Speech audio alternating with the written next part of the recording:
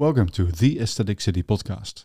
In this show, we aim to discover how to go forward and create a more livable, beautiful, and healthy built environment. I'm Ruben Hansen, your host and founder of the Aesthetic City. Today's guest is a classical architect from Spain who has been working in London for a long time now. Holding degrees from the University of Sevilla and the Technical University of Madrid, he went to work at Stanhope Gate Architecture for 12 years, followed by a current role at the Catherine Pooley Design Studio. He also serves as the Director of Education at the Classic Planning Institute, where he guides cohorts of students to learn all about the world of classic planning and time-tested design principles. I had the pleasure of meeting our guest at the La Table Ronde Summer School in Bruges, and again at this year's IMCL Congress in Poundbury. His expertise aligns perfectly with the themes we regularly explore here on The Aesthetic City. So please welcome Pablo Funes. Wonderful. Welcome, Pablo, to the Aesthetic City podcast. Thank you very much for the invitation, Ruben. Yeah, it's a pleasure.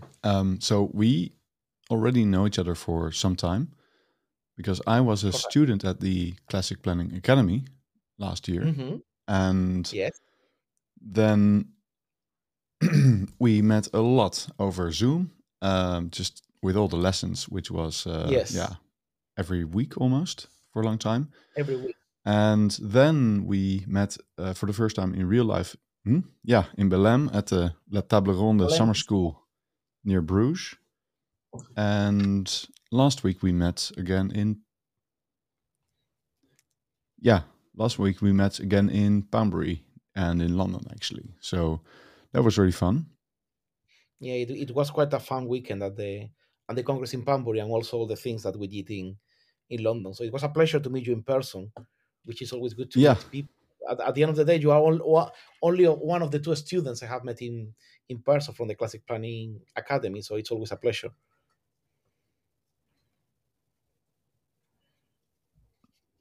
Yeah, it's a very international, worldwide group, so I hope you can meet some of the others as well. I have also met some of them, but yeah, that's really great.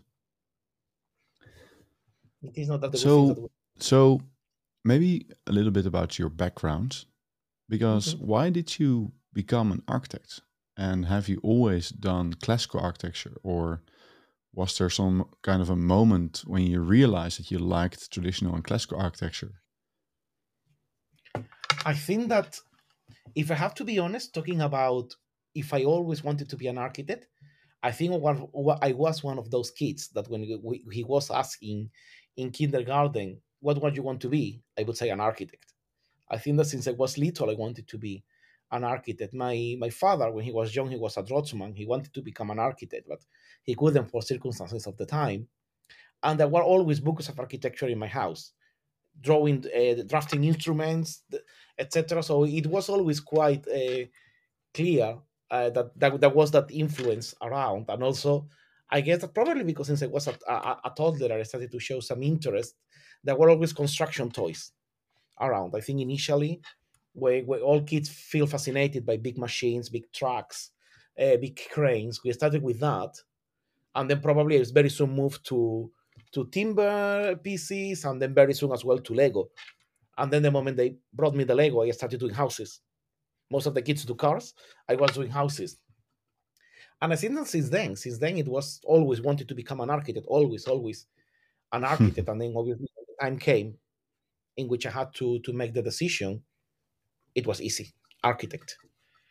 And then the next question is like, when did I decide or about classical architecture? I think, I am from southern Spain, and you have that always around you. You are surrounded by heritage. You're surrounded by historic architecture. I remember we used to go to the beach to a very close to a Roman ruins called Bailo Claudia in Tarifa, and you can see those ruins from the beach. So it was always very fascinating to see those columns. I would say as well, I like a lot when I was a child Asterix and Obelix comics, and especially, of course, wanted to be an architect, Asterix and Cleopatra, which is all the movie with the architect and the palace for Caesar. So there was always that thing, and that fascination with antiquity and with historic architecture. I remember in high school, we started to see the Gothic architecture, which I was fascinated with, and so on and so on. So when I started uni, I said, oh, this is what I want to do. I'm going to become an architect. I'm going to design these beautiful buildings. But then obviously I had a clash with reality. I remember my first class of history. We started learning about Mm-hmm. neoclassical architecture, about Ledoux, about Boulez, about Schinkel, and I was super happy.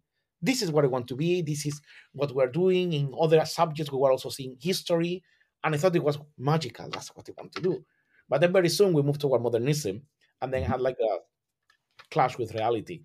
But I always had this thing that no, why? I mean, it's not only about studying history; it's also about building in the building from the past, taking inspiration from the past. Why the only inspiration I can take is Le Corbusier and Mies?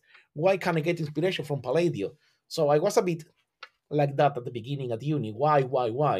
And then until you discover that there is no way. You just have to say what your professor say, and that's what I did. Not then smile, get my title, and run. And once I finished, I could do whatever I Yeah. wanted. Yeah. S-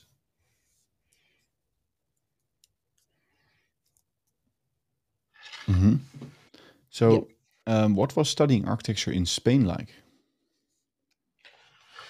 I would say, I mean, normally with all this movement, regional architecture, etc., studying architecture is always portrayed as a bad thing, and believe me, it is bad. We normally joke about calling it architecture instead of architecture. So that's telling you that pointing you on the direction. But I would say that it was Yeah. harsh, but it was beautiful, and I would do it again. Because if you have the vocation, if you have the call to become an architect, you don't care, you don't mind about this. But you need to have that thing of wanting to go through that torture, through that architecture, to to go through it. I would say that in my case, I went to a modernist school. I didn't go to any classical one, but we had two. But I think it was two important focus, two important points Hmm. to take in consideration in Sevilla. I studied in Sevilla and did the master in Madrid. One was you had to be Hmm. accurate, logic, and you had to justify everything you were doing. That was very important for all our professors. No matter how modernist, how classical, how traditional, Yeah. every decision had to be perfectly justified in terms of functionality and regulations, everything. So that was something that you learn a lot through that. It's like it might not be the most exciting way, but you learn how to do a staircase, you learn how to do a bathroom, you learn how to do a lot of stuff that then you have to work on that on the real life. So I would say that that was one important point. Another point that I felt it's very important is one of the what I think in Hmm. Spain is good as teaching architecture, even modernist, is the at least in the south, is the importance of accurate drawing. We had to draw a little bit by hand, quite a lot actually, Yeah. but we were always told that drawing by hand is the step to know how to draw with the computer. And that was important because you had to do first all Hmm. your drawings by hand, and then you would cut it up.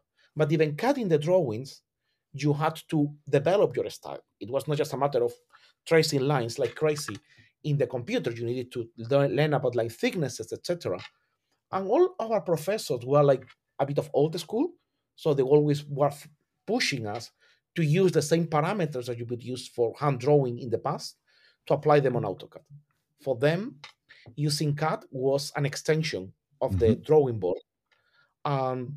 The same way that we hardly write by hand anymore, for them it was something that it's the way to be. It's a tool, it's a mean, not an ending, which I think that nowadays is changing that idea in which we're more and more pushed to only use the computer for everything. But back then, I'm talking the early 2000s, there was still that care on drawing and accuracy on the drawings, and teachers would be super strict if someone wasn't drawing correctly. Actually, remember, I Hmm. found it very funny with an anecdote with a professor back then. I was presenting a design. I was already giving up with the idea of discussing classical versus traditional with this professor. And I was doing a very simple building, Yeah. very well represented, sort of contextual minimalism, as sometimes they like to talk it in southern Spain, and which is basically you do a cube clad in stone, and then you're a contextualist. And then, I mean, the teacher saw it, but he didn't like it. It was just Obviously, he knew what I wanted to do, like trying to emulate something classical, blah, blah, blah. He didn't like it. And close to me, there was another colleague who was doing a sort of fractal thing, fractals, the beginnings of parametricism, which back then in 2003 was still a thing that Sahadi was starting to do. And I remember this teacher with very, very mean. Yeah. He said, "It is a shame that those who draw don't think, and those who think don't draw." So he insulted both of us. But that tells you a bit the importance of the of drawing and doing good quality drawings that they were giving back then in Yeah. Sevilla. And I would say that the last one, which is the one that I actually enjoyed most in Sevilla during all those years, was my relief on that torture, was history and composition Mhm. and theory of architecture. I had the Yeah. pleasure of being a student with Rafael Manzano Martos. So I had the pleasure of having him in multiple classes, seeing his drawings, seeing him. I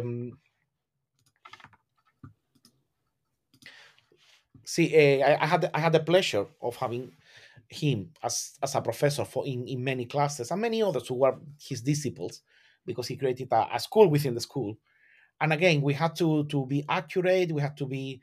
They were pushing us. Okay, you want to do a study of this building? You need to go to the archive. You need to study the plans. You need to do a composition of the plan. That was very very interesting for me. Of course, I that's how I learned all the precedents, all the history, because they were also very strict and very passionate about that. So you were having a lot of fun with that part of learning history. Hmm. And on that sense, I would say that my experience, even at the end, was a bit bitter because I just wanted to leave. It was good, and I think that Sevilla is, Yeah. apart from being a beautiful city to live in, it's a good place to study architecture. So for me, it was a good experience. And as I was saying, if I had to Yeah. start again, I wouldn't have gone to Madrid. I wouldn't have gone to Barcelona or to Pamplona, just to mention the best ones in Spain. I would have stayed in Sevilla. I think that the only thing I might have regretted Yeah. of not having done there, because it was not the style of the School of Architecture, there was doing models, because that's also very important. Doing models of the buildings in Sevilla, they Oh were yeah. not very keen on that. But for example, in Madrid, they were super keen, and people, the students who were Hmm. going out from Madrid, they were doing amazing models.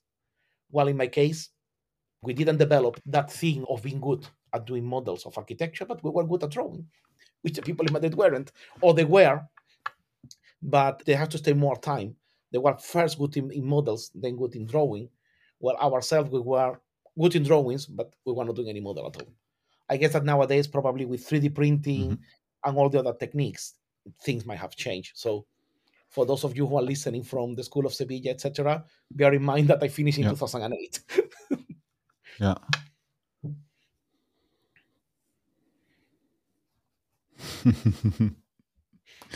Wow. So yeah, that's relatively late, I would say. You finished in 2008? Yeah, I finished in 2008 because I started studying. I mean, I had my issues with the professors on design, and at the beginning, when I wanted to try a bit more Hmm. argumentative and combative with them, I didn't pass, so I had to repeat the course again. So that's being workshop projectors, as it was Hmm. called in Sevilla, the main subject. If you fail and you have to do it again, it's a Yeah. deadline for you to evolve.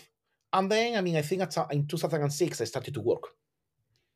I said, okay, I want to work, Yeah. I want to get Yeah. real experience. And I was working for 2 years in an office. It was Hmm. the times of the real estate bubble. So that office was thriving.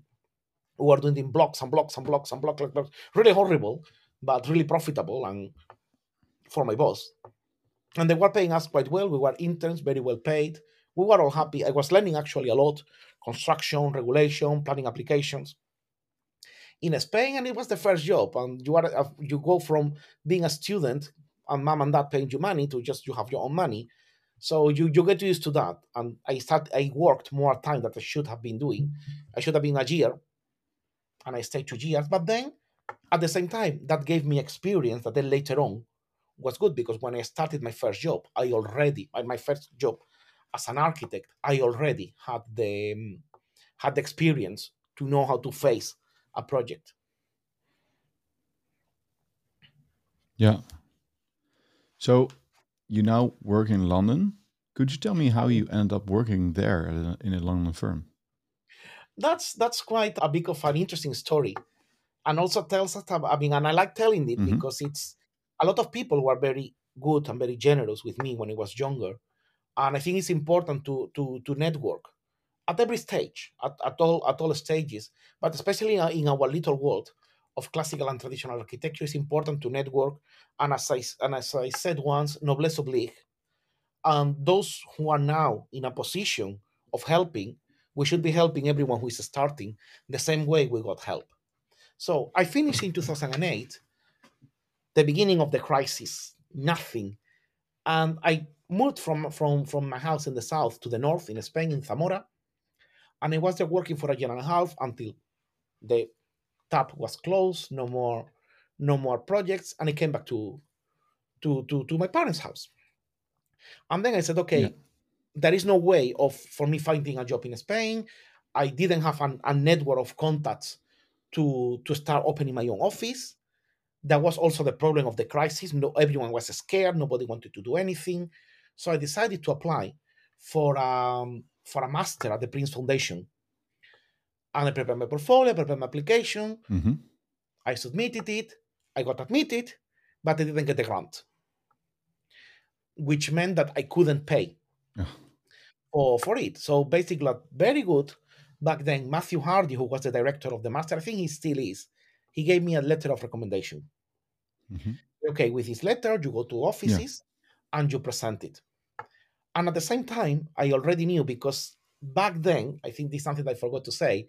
At the end of my career, I started of all my studies at uni. I opened a blog. It was the time everyone was opening a blog in the late 2000s. I opened mine about classical architecture. Hmm. It is still there. It is called Hmm. Otra Arquitectura es Oh. Posible. For those of you who are listening Hmm. and want to check it, it's there. It hasn't been updated in 10 years, but most of the entries are there. And it allowed me to start meeting people. The first person I knew in this world was Lucien Style. It was by the time he was doing the School of Architecture in Viseu, and I wanted to do a short interview to him. Obviously, back then they were written. We couldn't do a podcast or things like that. There was too much technology for them. So we decided to. I started writing to him. The interview never happened, but we stayed in touch. So he invited me to Rome to the juries because he was then professor in Notre Dame in the school in Rome, and we stayed in touch. He helped me with a couple of competitions I did back then because I had plenty of time. So I did a couple of competitions just to train myself more in classical language. And then I explained to him, Lucien, I have been unemployed for several months. Matthew Hardy has given me this recommendation letter, but I sent to companies and they tell me that they don't need anyone. Remember, it was 2010, still with all this crisis behind. So, and then he told me that, oh, why don't you present it to Stanhope Get Architecture to Teresa Sagarchi because he needs an architect in Spain, and that's how I mean I always remember I'm very thankful for the 12 wonderful years I have spent at the Stanhope, and Ali was like a father for me in that sense, like a big mentor. And I sent him my CV. I always remember I sent my CV Hmm. at 9, and at 11 I was booking my flight to do the interview in London. So then, I mean, things went well. I started being the like sort of executive architect for the project he was doing Yeah. in Spain. Lovely project. And when it finished, he told me, "You have two options. You can go back to where you come from, or you can come to London." And I said, "No, don't worry. I'm going to London." "Oh, don't you do you want Hmm. to think about it?" "No, I'm going to London." And then that was 2012, and then since then I stayed there Yeah. for 12 years at Stanhope. We did lots of wonderful projects. And last year, I think I had a sort of middle age crisis and I decided to change a bit my field of working and move from external architecture to interior architecture. Hmm. And then now, since last year, I'm working at Catherine Pooley Yeah. in London. I mean, I am enjoying a lot interiors because at the Stanhope, I did a lot of interiors and interacted a lot with interior designer, and Yeah. I wanted to work on it. But when you are in the architectural part, you cannot do interior design. But when you are in interior design, you can do the architectural part because you can work on the interiors.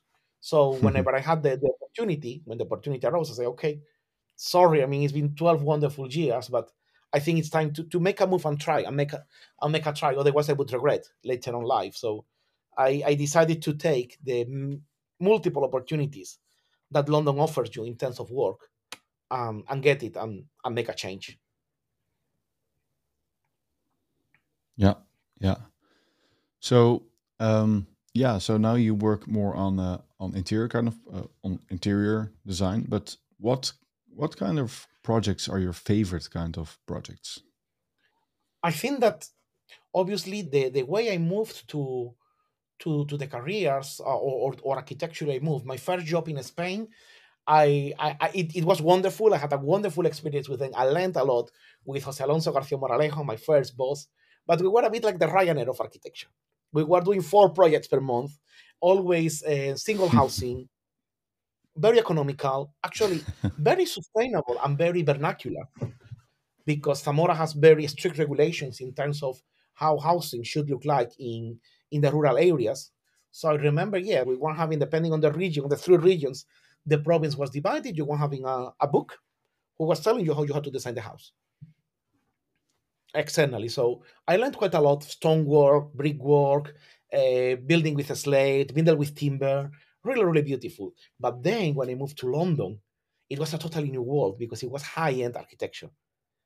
High-end architecture is beautiful because one of the things that you can do a lot of cool Yeah, stuff. Clients don't complain usually too much about the budget, or if they complain, it's minimal. And even you also have to go through the painful thing of the value engineering.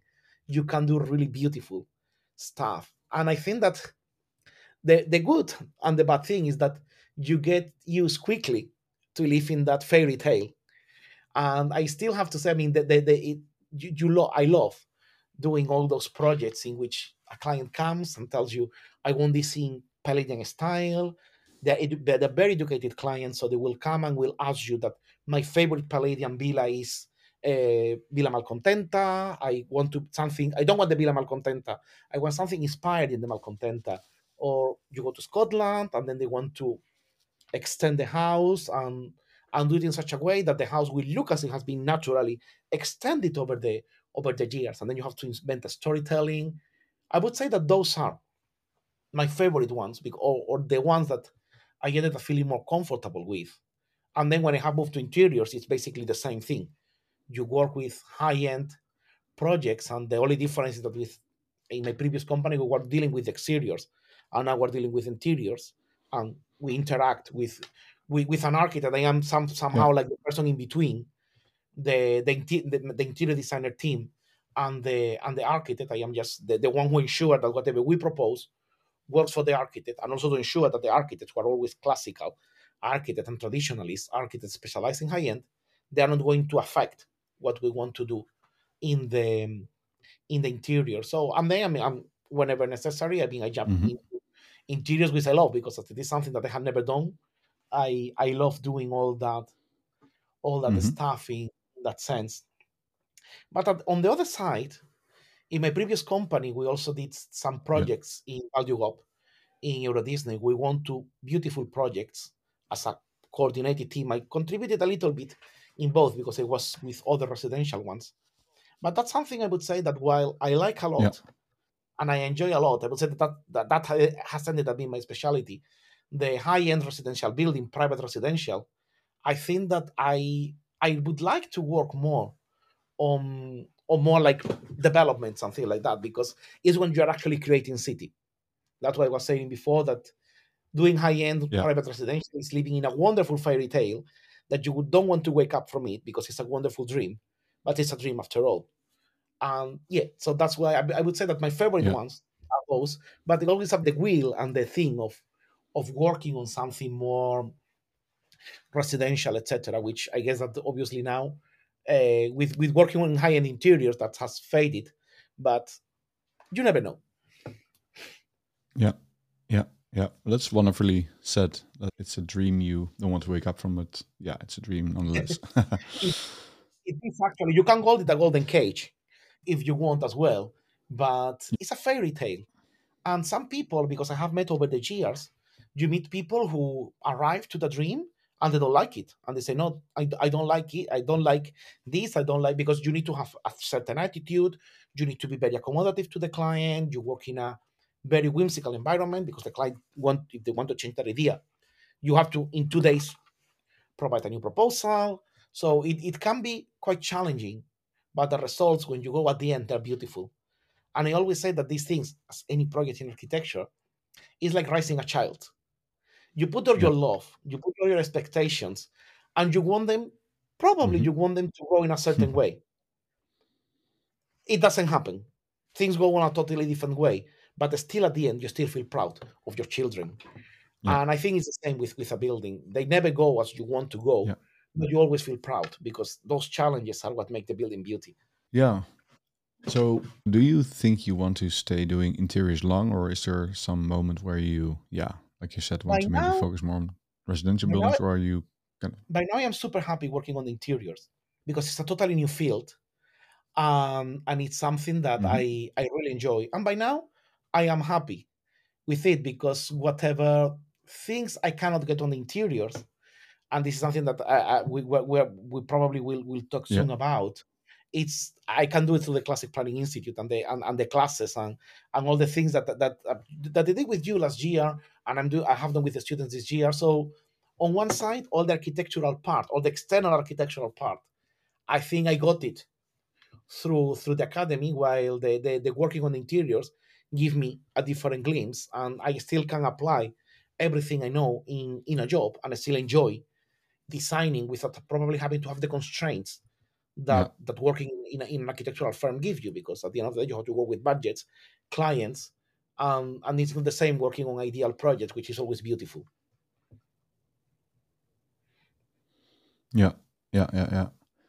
Is there any, maybe a bit on a different note, any building in Spain or Britain which particularly strikes your fancy? What would you really, any favorite building, perhaps even, I would say, or yeah, I ensemble? cannot say one favorite because there is always the list is endless, but I Yeah, would say that buildings that have yeah, impacted me from early years in Spain, I would say that the first one was the market in Algeciras, which is an Art Deco building. Well, some people will call it modernist, but it's actually more Art Deco than modernist. And it's a dome, hmm massive dome with no pillars. It was the biggest dome till the moment in the 1930s. And it was something that when I was a child, my dad was taking me always to that market and was telling me, look, Pablo, this building doesn't have any pillar inside. It's incredible. So I would say that was the first one that made an impact on me and being also my hometown, etc. yeah, Then I would say that it was the Church of San Mateo in Tarifa. Was again when I was learning about history, about Gothic, etc. We were going to church to that church, and it was amazing. It's a beautiful Gothic church. Actually, the most southern Gothic church in Europe, built in 16th century.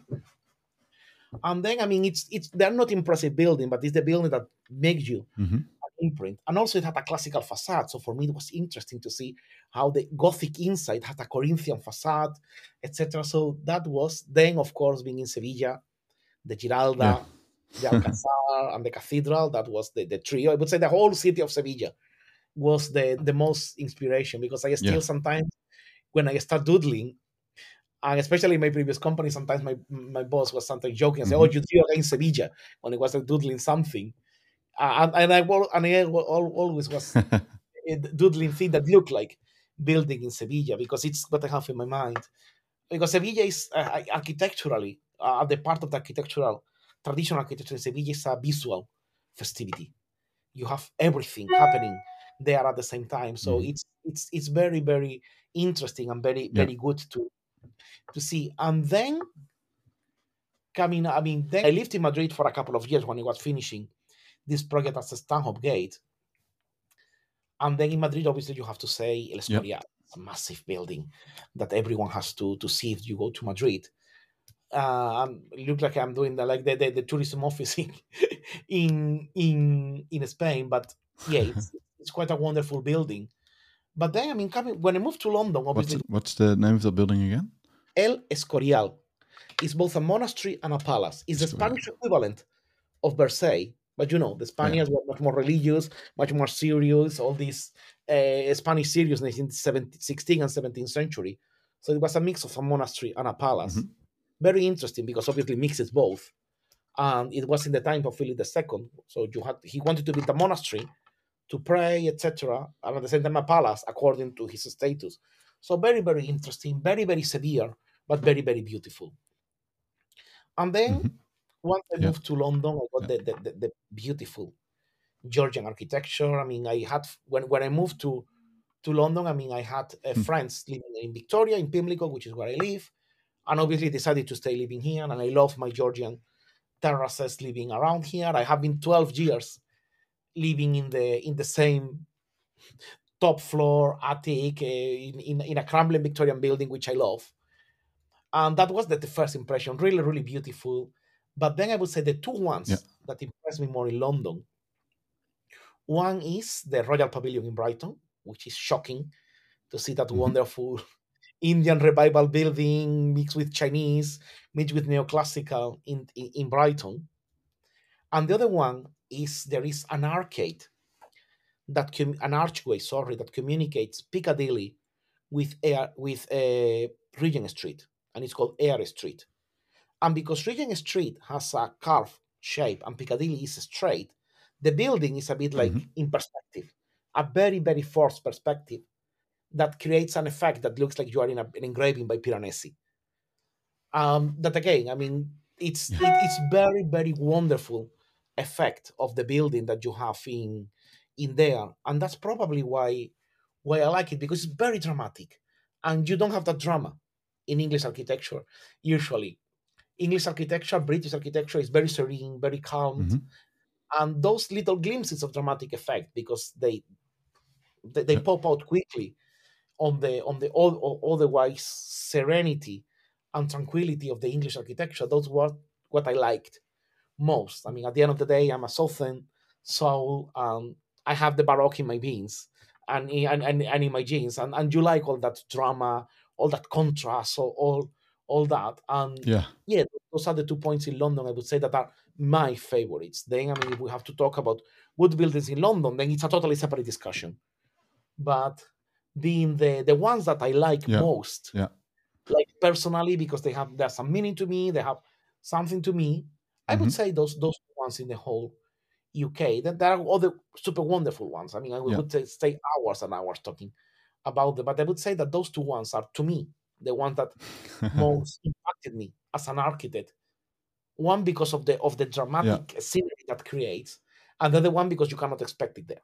So Brighton Pavilion is a must Yeah. see, and you don't expect it there. I would say also as well, Bath. Bath as well. I mean, when I learned English in Yeah. Spain, our professors made us read a lot Jane Austen. So when I went to Bath for the first time, Hmm. it was like, okay, you feel that you're in a novel by Jane Austen. You understand Jane Austen when you Yeah. go to Bath, and you feel that you're in Pride and Prejudice, looking for Mr. Darcy, and that was fun as well. So I would say yeah, but in general, the two one Hmm. most impactful for me, the Royal Pavilion and that corner in Eyre Street. Yeah. Yeah. Yeah. Bath is indeed stunning, and I can advise anyone who hasn't been there to go there. But Definitely, yeah, definitely. and was it hard to adapt to Georgian architecture or English classical architecture when you started Um, designing in England? Like, what? How was the transition like? it was not it was not difficult because once you know the rules, you know the rules. So, but then it becomes a bit complex when you have to deal with different periods, when you have to deal with listed buildings, because then you are not free in the composition. Georgian architecture is, despite sometimes being perceived as architecture based on strict things or on a set of patterns that you always repeat because that's what the builders did. It has a lot of invention. But when you are constrained to a conservation area, etc., it requires a little bit of adaptation. I wouldn't say it was difficult, but it requires a little bit of adaptation, to especially to work with different details. The main one for me was the sash window. I had never drawn a sash window before coming to UK, so that was something that was challenging to do. The way the shutters are built here because they are embedded into the reveals. That was quite an amazing journey to do. But in general, if you know the classical language, getting adapted to Georgian architecture is Hmm. just the adaptation of knowing the difference between one, not between one and the other, between what you can do, what you cannot do, and the local adaptations that that language does. I have to say it was more difficult to get adapted to the Scottish baronial architecture, which is much more free in Okay. composition and Hmm. is adapted to each region. We did a wonderful project in Scotland, in Jura, which is now a hotel. And that one we had to, it was a mix of a country house and the stables. And that one we had to adapt and to create and to recreate the Scottish vernacular architecture mixed with baronial. And that was challenging and interesting because when you build fully classical and Georgian is fully classical and the client doesn't like it, you can explain them easily. No, this is how classical rules work. We can bend them a little bit, but we cannot change them completely. And that's easy. That's easy, or because or you go through Yeah. a different path. The options are the options for design are much more structured. So and you can argue that you Yeah. cannot move the columns more because then they will look ridiculous being so distanced. Well, when you go to baronial architecture, it's much more freedom. It's based on more medieval architecture, but medieval vernacular architecture, not purely Gothic. So you have a lot of elements to adapt. You can be classical, but if you don't want to be classical, you don't have to. And you have the bay windows, which follow their own rules, etc. So it was much more challenging to design that. I think that has been more because then I have designed buildings in the Middle East, Yeah. but those one because of my knowledge in Spanish architecture, etc. Those were easy. I would say that the most challenging one was the building in Scotland because it was also the first project I did when I came to UK. And yeah, it was shocking because it was like, going from having done a wonderful project in central Spain to do a wonderful project on the other side of the world, almost in Scotland. It was all a move at the same time moving to London was a big cultural shock. I mean, I love Scotland. I love Scottish. I have a lot of Scottish friends, but when you don't speak English as your first tongue, Scottish accent can be a bit hard. So that was, I would say, that was the hardest part for me. I mean, and with all the love to the Scottish people who might be Yeah. listening, but it was that it was I would say that was the hardest thing. Georgian, as far as you know, the rules of the language, Georgian is rule Hmm. based. So and when it is not based on rules, it's very easy. It basically tells you which rules they are breaking. So because I think it comes with the English politeness, in which excuse me, but I'm breaking the law, and that's why it's very easy to approach. It requires a little bit of adaptation because obviously moving from the architecture of one country to another requires adaptation. But if you know the rules, if you know how to design columns, colonnades, porticos, it it comes by itself. Yeah. Yeah. I can imagine. And I think the same could be true perhaps for Dutch architecture, having more freedom and variation, perhaps. Correct. And actually, Dutch architecture is super interesting. I normally say that architecture in the cultural Hmm. peripheries, without any negative connotation to cultural peripheries, is much more interesting than architecture in the metropolis. The architecture in the metropolis is perfect, but perfection can be boring. While architecture in the Yeah. cultural peripheries is interesting because you are only getting a part of the information. You are only getting half of the information that was getting to the metropolis, but you had to work with what you had. And then that way, for example, you see the first Robert Yeah. Adam when he was in Scotland with his brother James. All that architecture he did in Scotland was way much quirkier and interesting, but still classical than the architecture he later did Hmm. in London. You go to Claude Nicole Leduc's, all the architecture he did outside Paris was much more interesting than what he did in Paris. And then when he was commissioned to do all the barriers, all the propylae, all the gates to Paris, he just applied everything he had done there. Gaudi wouldn't have been Gaudi if he had studied and lived in Yeah. Madrid. He would have been a wonderful neoclassical and neohistorical architect, but would have never done what he did if he had not been in Barcelona. And same thing for Dutch architecture. The Netherlands were a super wealthy country in 17th century, but Hmm. information was arriving with some difficulties. All the treatises were coming through Antwerp and through the Spanish territories, which was not a good way of communicating with your enemy. So they had to the Dutch architecture had to learn classicism its own way, and in learning that way, they created a beautiful architecture, super quirky and interesting, and enhancing. I remember I'm thinking, for example, in Bredeman de Vries, all the books he published about architecture, all these fortresses and Tuscan architecture, so heavy, and all this use of rustication in terms of the col at the same time in the column. But then obviously when you go to the upper orders, Yeah. that inventive state there. And also more important as well is the way they completely adapted the medieval typology of the nether of the Dutch house on all the houses in the Low Countries, both in what it is now Belgium and the Netherlands. They adapted that and they converted into classical, and that was difficult because this architecture, as you know very well, Hmm. it rains, has very pitch roofs, it has it needs a lot of light because it's much darker in the Netherlands than in Italy.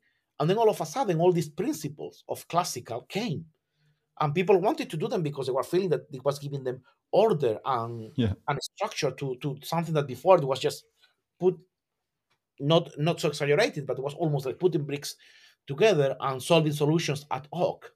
While classical, you need to think in advance. So in order to be able to solve and to adapt the typical Dutch architecture, medieval Dutch architecture, to Renaissance, they created something completely new because you didn't have the architecture Yeah. that you have in the Netherlands didn't exist in Italy, but the models that were arriving to the Netherlands were Italian.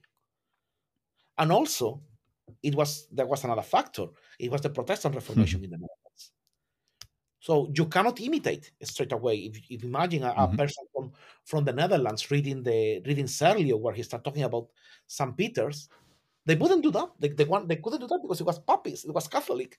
So there was a lot of Yeah. information that wasn't arriving or that they were rejecting because it was Catholic propaganda. It was all the churches that Celio designed, all the churches that Vignola Yeah. designed, all that cannot get there because it's totally different. So they have to work with a limited material, but then that enhances the inventive. That creates something completely new, which is Yeah. the Dutch architecture, and then which later on in UK would be the so-called Queen Anne style. And there is also a style that is called, well, the Queen Anne is also nicknamed by Pepsner when he started classifying and what is Queen Anne style.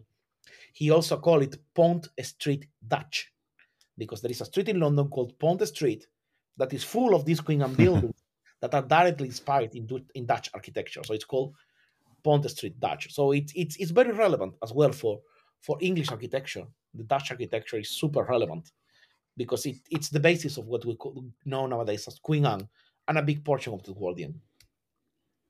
Yeah. Yeah. And it's well, it's with all the brick architecture. You have to kind of look twice to really see it. You need to know what you see, because it's not like a direct copy of Dutch, of course. But you can, when you see it, you see it. Correct, For correct. me, at least. And also brick has a problem. Well, not a problem. When you build in stone, Hmm. because you have to go to the quarry and cut the stone, you can do whatever you Yeah. want because you're Yeah. cutting in pieces from the quarry, which has a massive piece of rock, and then you cut it and then you get the stone. But bricks are prefabricated, so you don't go to the factory and tell them to make the bricks the size you want. You do the bricks, you the size that the manufacturer does. That nowadays they are standardized, but they have been almost standardized since the Middle Ages. Why? Because it was easier for everyone to produce all the bricks on the same size or approximately the same size, because then the guildhall Hmm. of brick makers could evaluate the quality of the product. So the bricks have always been a standardized product, which means that if you want Yeah. to apply the principle of classical, they may clash. So for classical, brick has always been a challenging because you need to make small adaptations for the brick, or you need to do the other way around. Hmm. You lay out the bricks, and then depending on how the bricks are laid, then you design the classical elements to ensure that all the brick pattern is going to work perfectly. So it's more challenging. And I remember having done projects in my previous company, and it was that they were brick Hmm. buildings. You need to design a colonnade, or a couple of columns in between a brick panel. And because the brick is so powerful, and you want to show the size, you want to show the joint, you want to show, for example, that on the edge of the panel there is a perfect square, that is defining you the modules of the brick and the modules of the future classical elements. So it's more challenging to build in exposed brick than to build in stone. Yeah. Yeah. Especially, yeah, exposed brick. If you don't have the, if you don't render it, yeah, you're gonna see it, and you want everything to be lined up really nicely and not have half bricks or one third bricks at one side. You want to be, Correct. You don't want to, because also if you cut the bricks to achieve the effect that you want, you are taking out the structural coherence of the whole facade. While in a stone, you can plan in advance, and then the ashlars work well because you cut them bespoke, but the brick doesn't. So that's why it's something is always more yeah. challenging to Hmm. draw to build with brick, with exposed brick, because if it is not exposed, you render, and that hides all the imperfection. But exposed brick is an art to build in exposed brick. Yeah. Yeah. And it's beautiful if you walk in London, you see how much detail, ornament they still made out of brick, like the shaped bricks here and there, or just interesting patterns. There's and then yeah, the orders made out of brick. It's just stunning. Also at the Victoria and Albert Museum where we met last a couple of days ago. Yeah. It's it's incredible what you can achieve with brick. But also there they had extremely small amounts of tight tolerances between the stones. Correct, but that's sometimes because the bricks were having like a little belly and a little hole, so that the way they were, the mortar was inside the brick, as opposed to regular bricks where the mortar Yeah, it's outside. And I think that the important thing, as we were talking the other day in the about the brick, was this mass-produced beauty. Because when you produce ornaments in brick, you are producing them in mass, yeah, and then you apply them, and then when you see all the bricklayering manuals of 19th century, they were written by the manufacturers who were telling you, these are all our products, this is all the catalog, come and buy them, and these are the things that you can do with them. It was wonderful, and you had plenty, and lots of yeah, ornaments. You go again yeah, through Caruana Square, through Ponte Street, you see a lot of elements that repeat, but because they can be repeated in different ways, there is no two houses who are the same, even if they're using all of them the same elements. yeah, yeah, yeah. So maybe a little shift Hmm. from architecture and your role as architect to your other line of work. My night job. Yeah. That's my night job. um, yeah. So could you describe first to people who don't know what is the Classic Planning Institute? So the Classic Planning Institute is an institution. It's a place that, as I like saying, we have a commitment to beauty, and we have a commitment to the creation of beautiful places for everyone.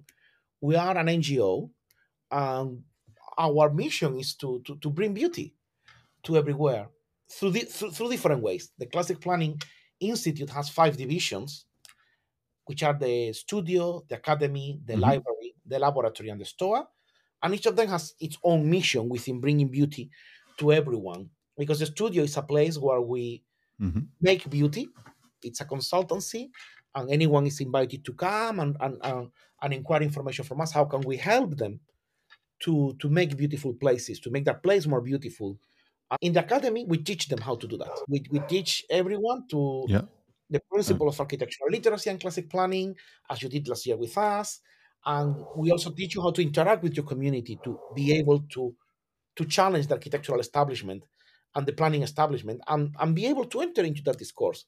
Not challenge in a negative way, mhm. challenge also as participation, because it's very important to participate and not to Hmm. be the passive public. That's something, one of the things that we like to do at the Classic Planning Institute, is to involve everyone, to involve the general public, which is part of the whole general movement on classical and traditional architecture, starting with the architectural Yeah. uprising, the summer school that you track that you wonderfully do in summer in the Netherlands, what Nadia does in La Table Ronde, what Alejandro does in Spain. It's the most important and beautiful thing is to bring Hmm. people who are architects, people who then discover that they can have an opinion on architecture, because sometimes the modernist establishment tells you, oh, no, no, no, you don't know about architecture, you don't know about Le Corbusier, this is too complex for you to understand. And no, I think that of all the arts, architecture is the one that you cannot get rid of it. If you tell me, oh, I don't like contemporary music, don't worry. You only buy CDs of Mozart, you only listen to Mozart. Nobody worries you. I don't like modern art. I only like pre-Raphaelite art. You go to the Tate Britain, and you have all the Yeah. pre-Raphaelite art that you want. If you don't want to see anything else, you don't visit the room. I don't like science fiction. Hmm. Don't read it. I don't like horror movies. Don't watch them. I don't like modernist architecture. Bad Yeah. luck. You live on it. Yeah. I don't like my It's house. Bad everywhere. luck. It's everywhere. You need to live in architecture. So I think it's very important that, if which is what the public wants, and it's always what they normally say. I mean, when I was studying, they were telling us, "Oh, no one will come you to tell you that they want a traditional house." Everyone, according to the budget, will tend to ask you for something traditional, because they like it, because we all love it. It's what people want, because it's what roots you to the place. And that's quite important, and that's basically what we try to do, or what we do at the Classic Planning Academy. We teach people how to interact and how to take part on that. At the library, the library Yeah. is a repository of classical knowledge, and it's closely tied to the academy, in the sense that it's where you need information about something. As a library, you go to the library and get the book. And the good thing is that, again, nowadays everything is in the internet. You don't need, like in the past, you had to go to a bookshop, find an old copy of Palladio, or get a bad edition of Palladio with very small illustrations. Now you can get everything. And the Classic Planning Library is a facilitator of that knowledge. So whenever someone needs information on something, here we are to provide it to them, to provide it the direction on what they have to look. So it's also cultural consultancy. And in continuation of that cultural labor is the laboratory. The laboratory is a place to experiment, to experience uh, on classical architecture and the neuroscientific approach on classical architecture. And we follow the theories of Hans Sussman, Brandon Rowe, and many others. And we do a lot of eye tracking researches that demonstrate that people feel more comfortable and they Hmm. feel happier with a structure and architecture. It doesn't have to be fully classical, but as far as it's structured and well proportioned, which is another way of calling classical, you feel happy, and you feel that people read the classical buildings in a similar way, of of that you see things that make you happy.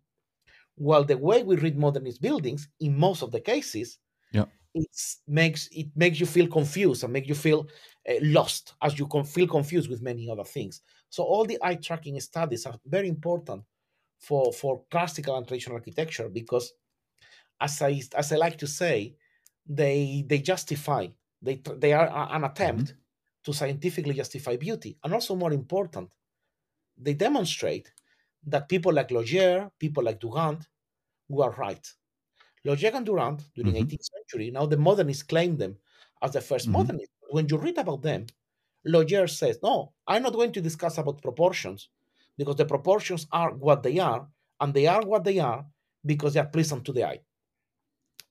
And Durand, at the end of 19th century, says the same. Yeah. I am not this, because Durand was a professor in the École Polytechnique, was super important professor there, and he was building the new Polytechnique, the new studies Hmm. of architecture for the new Napoleonic Empire. So he was taking it very seriously. Napoleon was taking it very seriously. He was providing buildings for the empire. So he was saying, we are here to make buildings for the emperor. So let's not waste our time in theories of architecture. Let's just do beautiful architecture, which has the proportion that they have, because they're pleasant to the eye. Period. Start drawing Doric order. So that is what Dugan says Yeah. in his book. So not let's not build orders. No, Yeah. no. It's telling That's you fantastic. let's not make a discussion on the right proportion of the doric order, and let's just doric order so that you can draw. And that this is very important on that sense. So and that links with what Anne Sassman and many others are saying about that. And finally, the Stoa, as its name says, Hmm. is a space for public discussion. That it's a space for debate and gathering, and it takes the shape of a virtual event every year called Traditional Architectural Gathering, to which all the listeners are invited to attend, which will be at the end of February next year. And many of you may have already seen all the recordings on YouTube. So that's the five divisions that we have there. And as I was saying, our overall purpose is a commitment to beauty and the creation of a beautiful places. And our motto is, what can we do for you? Yeah, yeah. So it's a set of five different yeah, entities under one roof, you could say. Yeah, And you are also director of studies at the Classic Planning Academy. correct. So yeah, maybe before we go to that, so why did you start collaborating with Dr. Nir Burras? Like, how did you meet him, and how did you get involved with the Classic Planning Institute? And also then, how were you appointed director of studies? And yeah. It started actually with Lucien Style putting us in contact. Dr. Buras was looking for information about Middle East architecture because he was doing a project in Jerusalem. And I wrote him back with all the Hmm. information I could provide him in 2 pages of email. I provided it to him. And I sent the email to him, and then he said me, "Oh, would you like to meet on Zoom and discuss the email that you have sent me?" And then when I met him, and then when he started telling me about what he did in the Classic Planning Academy, and then he told me, actually, I need a colleague to help me with this. I need a colleague who is, as he likes to say, literate in classical architecture, who has knowledge on classical architecture, who is able to teach others Yeah. how to draw the orders and how to do architecture and how to do projects, because it's not only about the theoretical knowledge, it's also the practical part of someone who has designed it in real life to to tell people, no, don't put that Hmm. cornice there because it's too much, or you better move the column a little bit because it's interacting with other element. So I think that since minute one we got on really really well. And I met him just before the year one was started. The year just started. Yeah. I met him a couple of months before the course started. And he told me, look, I mean, I need someone to basically manage all this because he's busy with other stuff within with the institute, with the store, and with the studio. And he said, I need someone to run this. Do you want to run it? And I said, yes, please. I always wanted to do it. I think it was something that I had like a little needle in my heart. I love talking about classical architecture. As I was saying, I mean, I love to help Yeah. people to get more knowledge about this, but I also loved designing.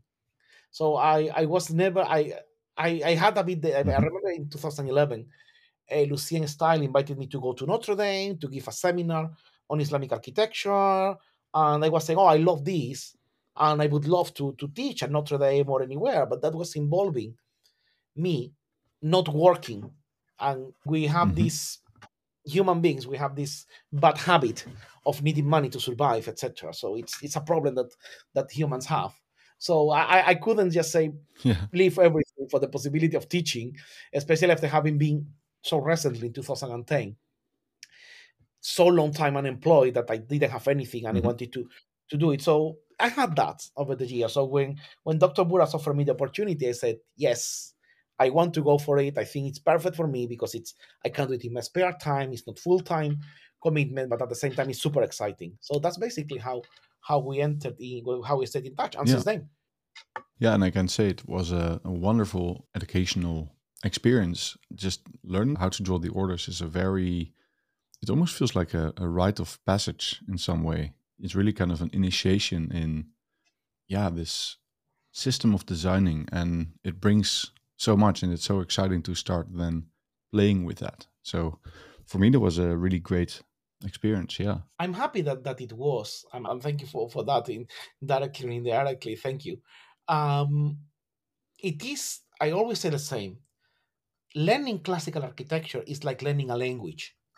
When you learn a language, you need to start very basically with the basic grammar. But imagine that instead of learning a language that is written in Latin characters, you have to learn a language that is in non-Latin characters. Imagine you have to learn all of a sudden Japanese, and then in Japanese you need to learn first the Mhm. basic syllabs, then you go to a bit more complex syllabs, and then you go to the kanji. And then, and depending on your level of study, you can read a certain amount of kanjis. So without wanting to do the typical comparison, exotic comparison with or the Orient and the West, learning classical architecture, learning a language. And the first thing you need to do to learn is learn the moldings. Then learn how the elements are structured, how the full order. And then from there, you learn how to combine the elements. So I like saying it that it's a process of learning a language. And that's I think that's probably why everyone who does it and that's loving it, because it's like you're learning a language and you're learning to express things in Yeah. in a new language. So and that's always exciting because every language has its Hmm. own Yeah. particularities. So there are things that you can say in English with one word that in Spain require 10, and vice versa. And that's the beauty of the languages. There are concepts that exist in some language and others not. And classical architecture is the same. It's a language to express an ideal of harmonic life. That's how I like to call it. It's abstraction of nature. Is something derived from nature, but it's also tamed nature. And it's a language that you learn. Yeah. And as all languages, as all writings, it has to be learned first by hand to enhance this eye-brain connection that make us happy because we see what we draw. And also another important thing of what that we make all of you we were making drawing by hand like crazy is because as human beings we tend to do the minimum effort on everything we do because we want to preserve energy. And our Yeah. brain will see the size of the paper, Hmm. and we will tell the brain to draw an order of architecture, Corinthian. And then you know that the Corinthian is super detailed, but your brain knows that in the space that you have for that, they cannot, you cannot draw everything that you want. Then you will very almost automatically, after a couple of attempts, you Yeah. just learn how to to to to select which information you want to show. Well, on the contrary, if we start teaching you how to draw all that in AutoCAD, you will tend to draw everything because in AutoCAD you can zoom to maximum scale that you want. Yeah. So that's why it is important to enhance Yeah. that hand-eye Yeah. connection that later on will help you when you are drafting, when you are scheduling, when you are doodling, when you are preparing a final design.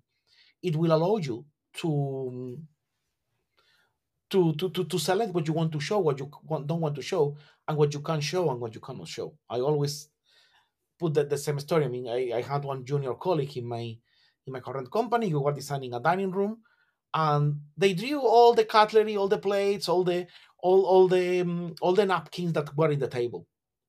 One of the reasons why we did it is because we needed to know Hmm. calculate the distance between chairs, considering the full service, which is much more than the usual distance you would put into chairs. But then when you print the file at 1 to 100, you just see a massive black dot in the table. So you need to, and that happens because we don't, if you don't train Hmm. your hand eye brain connection, you tend to have those problems. So that's why one of our key points is to draw by hand, especially at the very beginning, and Yeah. then later on. I mean, you ended up, for example, drawing by AutoCAD, and this year we had the students who were professional architects already. They had a rencounter. They met themselves again in classical in drawing by hand, but very quickly for quickness they moved to AutoCAD. But the beginning of every design process is always by hand, and that's why we try to enhance at the academy. Yeah. Yeah. Hmm. And how do you combine a full-time job with doing all this teaching on the side? I would say that with a lot of passion Is it hard because I or is love. it? Yeah. Uh, it is. Hmm. It can be a bit hard, but when you like it, you don't care. You don't mind. And I have to be thankful enough that my current boss is flexible enough to allow me Yeah. a little responsibility to be teaching.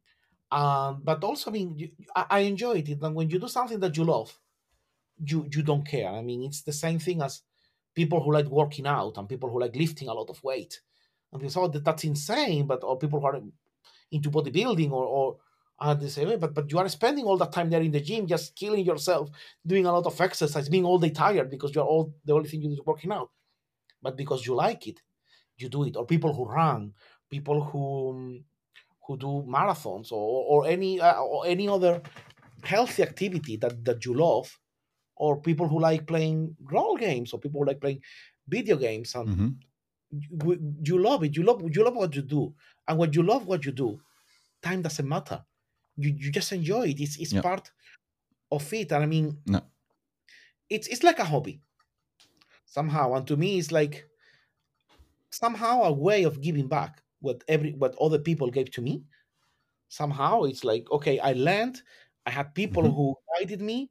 I had people who helped me to be what I am, and if I can teach other people that same path, or if I can teach them to become better designers and to contribute to design something better in the world, I am very happy to do it because I actually love it. It's challenging, it's nurturing to see Yeah. people going. You teach them to do something and then you see them doing it. It's very fulfilling. So you don't mind about all the difficulties and all the Yeah. tiredness, because Yeah. sometimes it can be tiring. I mean, I remember on Thursdays I start working at 8 o'clock and finish at 10:30, like continuously, with just a little lunch break and the time that I go from the office to my house where I teach. But you don't mind.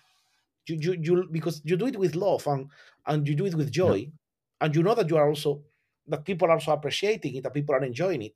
So it's all a nurturing experience. Yeah. Yeah.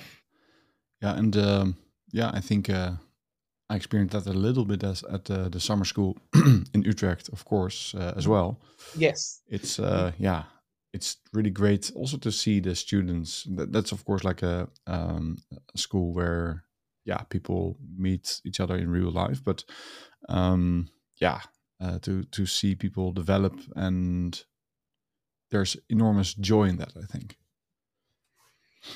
I think so, and it's also because, as we were saying before, you go to a pottery course and you're creating a beautiful vase, a beautiful pot, and Hmm. that is nice because you are creating something for you. But when you are creating architecture, it's not only for you; it's for everyone. Yeah. And even more like what you do in Yeah. Utrecht, which is Yeah. more urbanism. It's let's build a beautiful city, which is super beautiful and super ambitious. But that's what you are doing. So you are not Yeah. only building a beautiful facade that everyone will see when they walk. It's the whole thing that people are going to see when they walk, and that's nurturing. Hmm. You have experienced that as well, so it's very Yeah. nurturing to see that people bring without Hmm. not knowing what's going on, and then when they leave, they know very well, even better than ourselves, what they're going to do. Yeah. Yeah. Maybe very quickly, one last thing. What are your expectations for the future of the CPI, for the Classical Well, Planning Institute? the future for the CPA is continue as we're doing. We have done 3 years because we started basically in 2020. We have done 3 years of beginners year of year one. We are about to start year two. You're very welcome to start. I'm quite excited to have you in year two.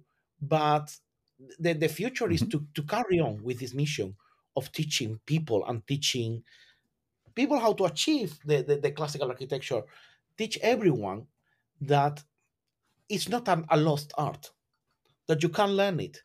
And this is very important because the first thing that when Hmm. everyone goes to a modernist and tell them, oh, I want to build classical, nobody builds classical anymore. Why? Because nobody knows how to do it. It's a lost art. It isn't. And this is something that I always say to everyone: beware the modernist. Be careful with them because they know a lot about classical, but they don't want you to know.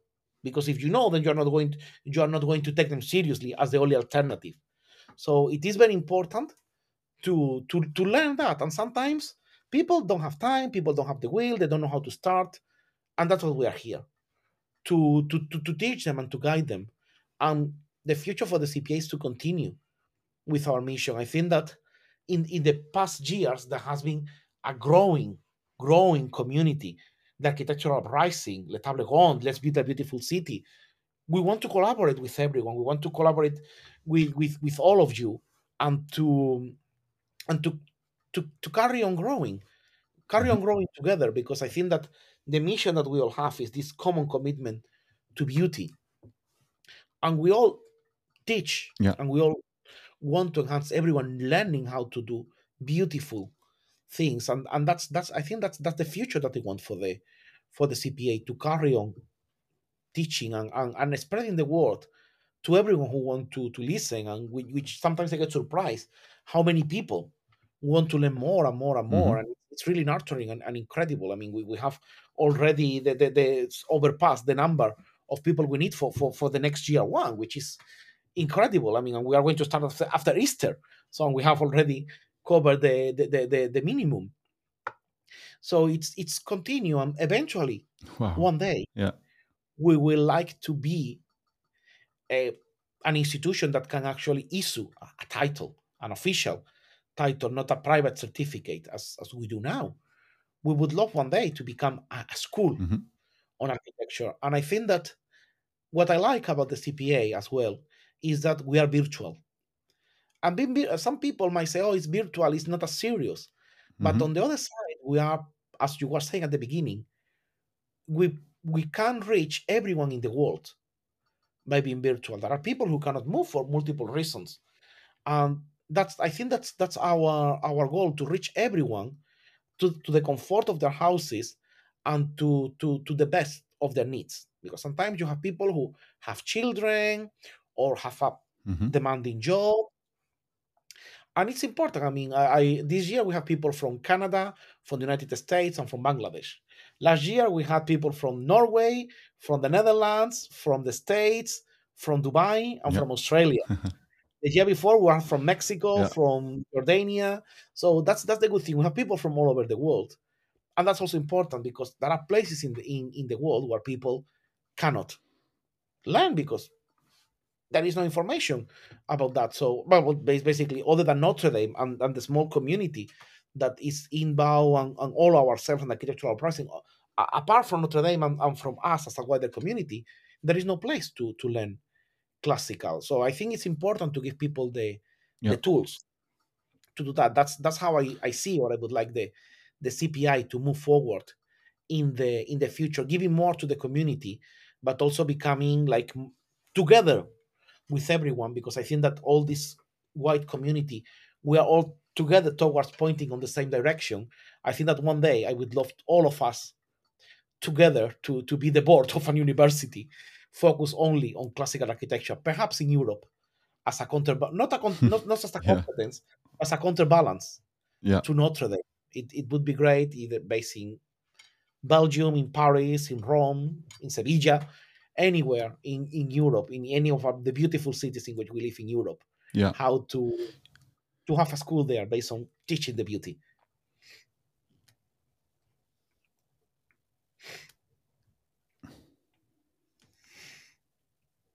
Yeah. Wonderful. Yeah. It's I really look forward to yeah, to the second year. It's going to be busy, but I'm gonna try. And there's It's a lot in schedule. So I'm sure it's going to be quite a beautiful experience. And while year one, as you know, is organized more on learning to draw, learning the basic, learning the language. Year two is to enhance your language. So you already know the language. So now we're going to polish it. We're going to write more beautiful sentences. We're going to write poetry, and we're going to learn literature. Well, the first thing you learn is to read, to speak, and then we will talk. So when you learn English, you first know how to say, how do you do, how I am, do you want a cup of tea, and then we will talk about Jane Austen and Charles Dickens and Shakespeare and Alan Poe, etc., etc. And so this is the same. So it will be a very fascinating journey, which I hope that you and all your other colleagues will enjoy. yeah, fantastic. I think yeah, maybe yeah, if you have some last things to mention or words for the public, that would be, yeah, this would be a good time because we're already at 1 hour and 16 minutes. So Yeah, it's it's we've been talking already for quite some time. yeah. I'm Spanish and I love talking, so it's and you make me talk about something I like. That's what happens. But thank you very much for all this. I would say that don't feel that you are alone if you want to search this beautiful traditional architecture. You want to bring the best of the past for the present and the future. You are not alone. You will find that architectural uprising would be your first stage. You meet people there. You will probably meet a lot of local people who think the same of you. And if you want to learn more, come to us. Come to the CPI. Come to the Let's Beautiful Beautiful City. Come to La Table Ronde, to Inbao, Spain. Learn with us. Let's have fun together. That's I would say. And as I always say, that be positive and diplomatic, even if you don't like what you see. There is always a way of reframing the discourse to challenge modernism, and always I always say it's Yeah. similar. If you want to challenge a development, if you want to challenge something, don't go and say no, you are horrible, you are a stupid modernist, blah blah blah, you are a dictator. No, no, no. Calm down. Tell that or if you want to engage with the community to propose something, always think these 3 points. What do you like about the place in where you are? Of the things that you like, what would you like to see more? And what are the things that aren't there that you would like to see? If you frame the discourse of Yeah. challenging a development, of challenging a modernist architect, challenging a modernist proposal, if you frame the discourse on that, focusing on what the virtues of the traditional city as opposed to the modernist development, that will allow you to frame the discourse in positive terms and in such Yeah. a way that nobody can be against it, because we all want beauty, we all want that. And at the end of the day, with calm and diplomacy and delicacy, you can convince anyone to move toward beauty and toward the beautiful architecture that we all share together as a heritage. Yeah. Wow. Wonderful last words. I think that's a wonderful place to, well, thank you for this amazing interview. I think I haven't done a lot of the speaking, but I just wanted to give you the space to tell, because I know how you can tell, and it's always really nice to just sit back and soak it all in. And yeah, I think that's a good opportunity for the public to have this as well. So yeah, thank you again for being at the podcast. Well, and thank you very much to you for the opportunity. I mean, I am super happy to be here. So thank you very much. Thank you for listening to another episode of the Aesthetic City podcast. If you want to know more about Pablo's blog or learn about the Classic Planning Institute and the Classic Planning Academy, find a link in the description. If you like our content and want to support what we do, you can support us in various ways. The easiest way is to give this podcast a favorable review. Another way to support this podcast is to share it with colleagues and friends. You can also follow us on X, subscribe to our YouTube channel, or our Substack newsletter. And finally, the ultimate way to support The Aesthetic City is to become a patron. Find the Patreon link in the description. For more information about this platform, visit theaestheticcity.com. Thank you until next time.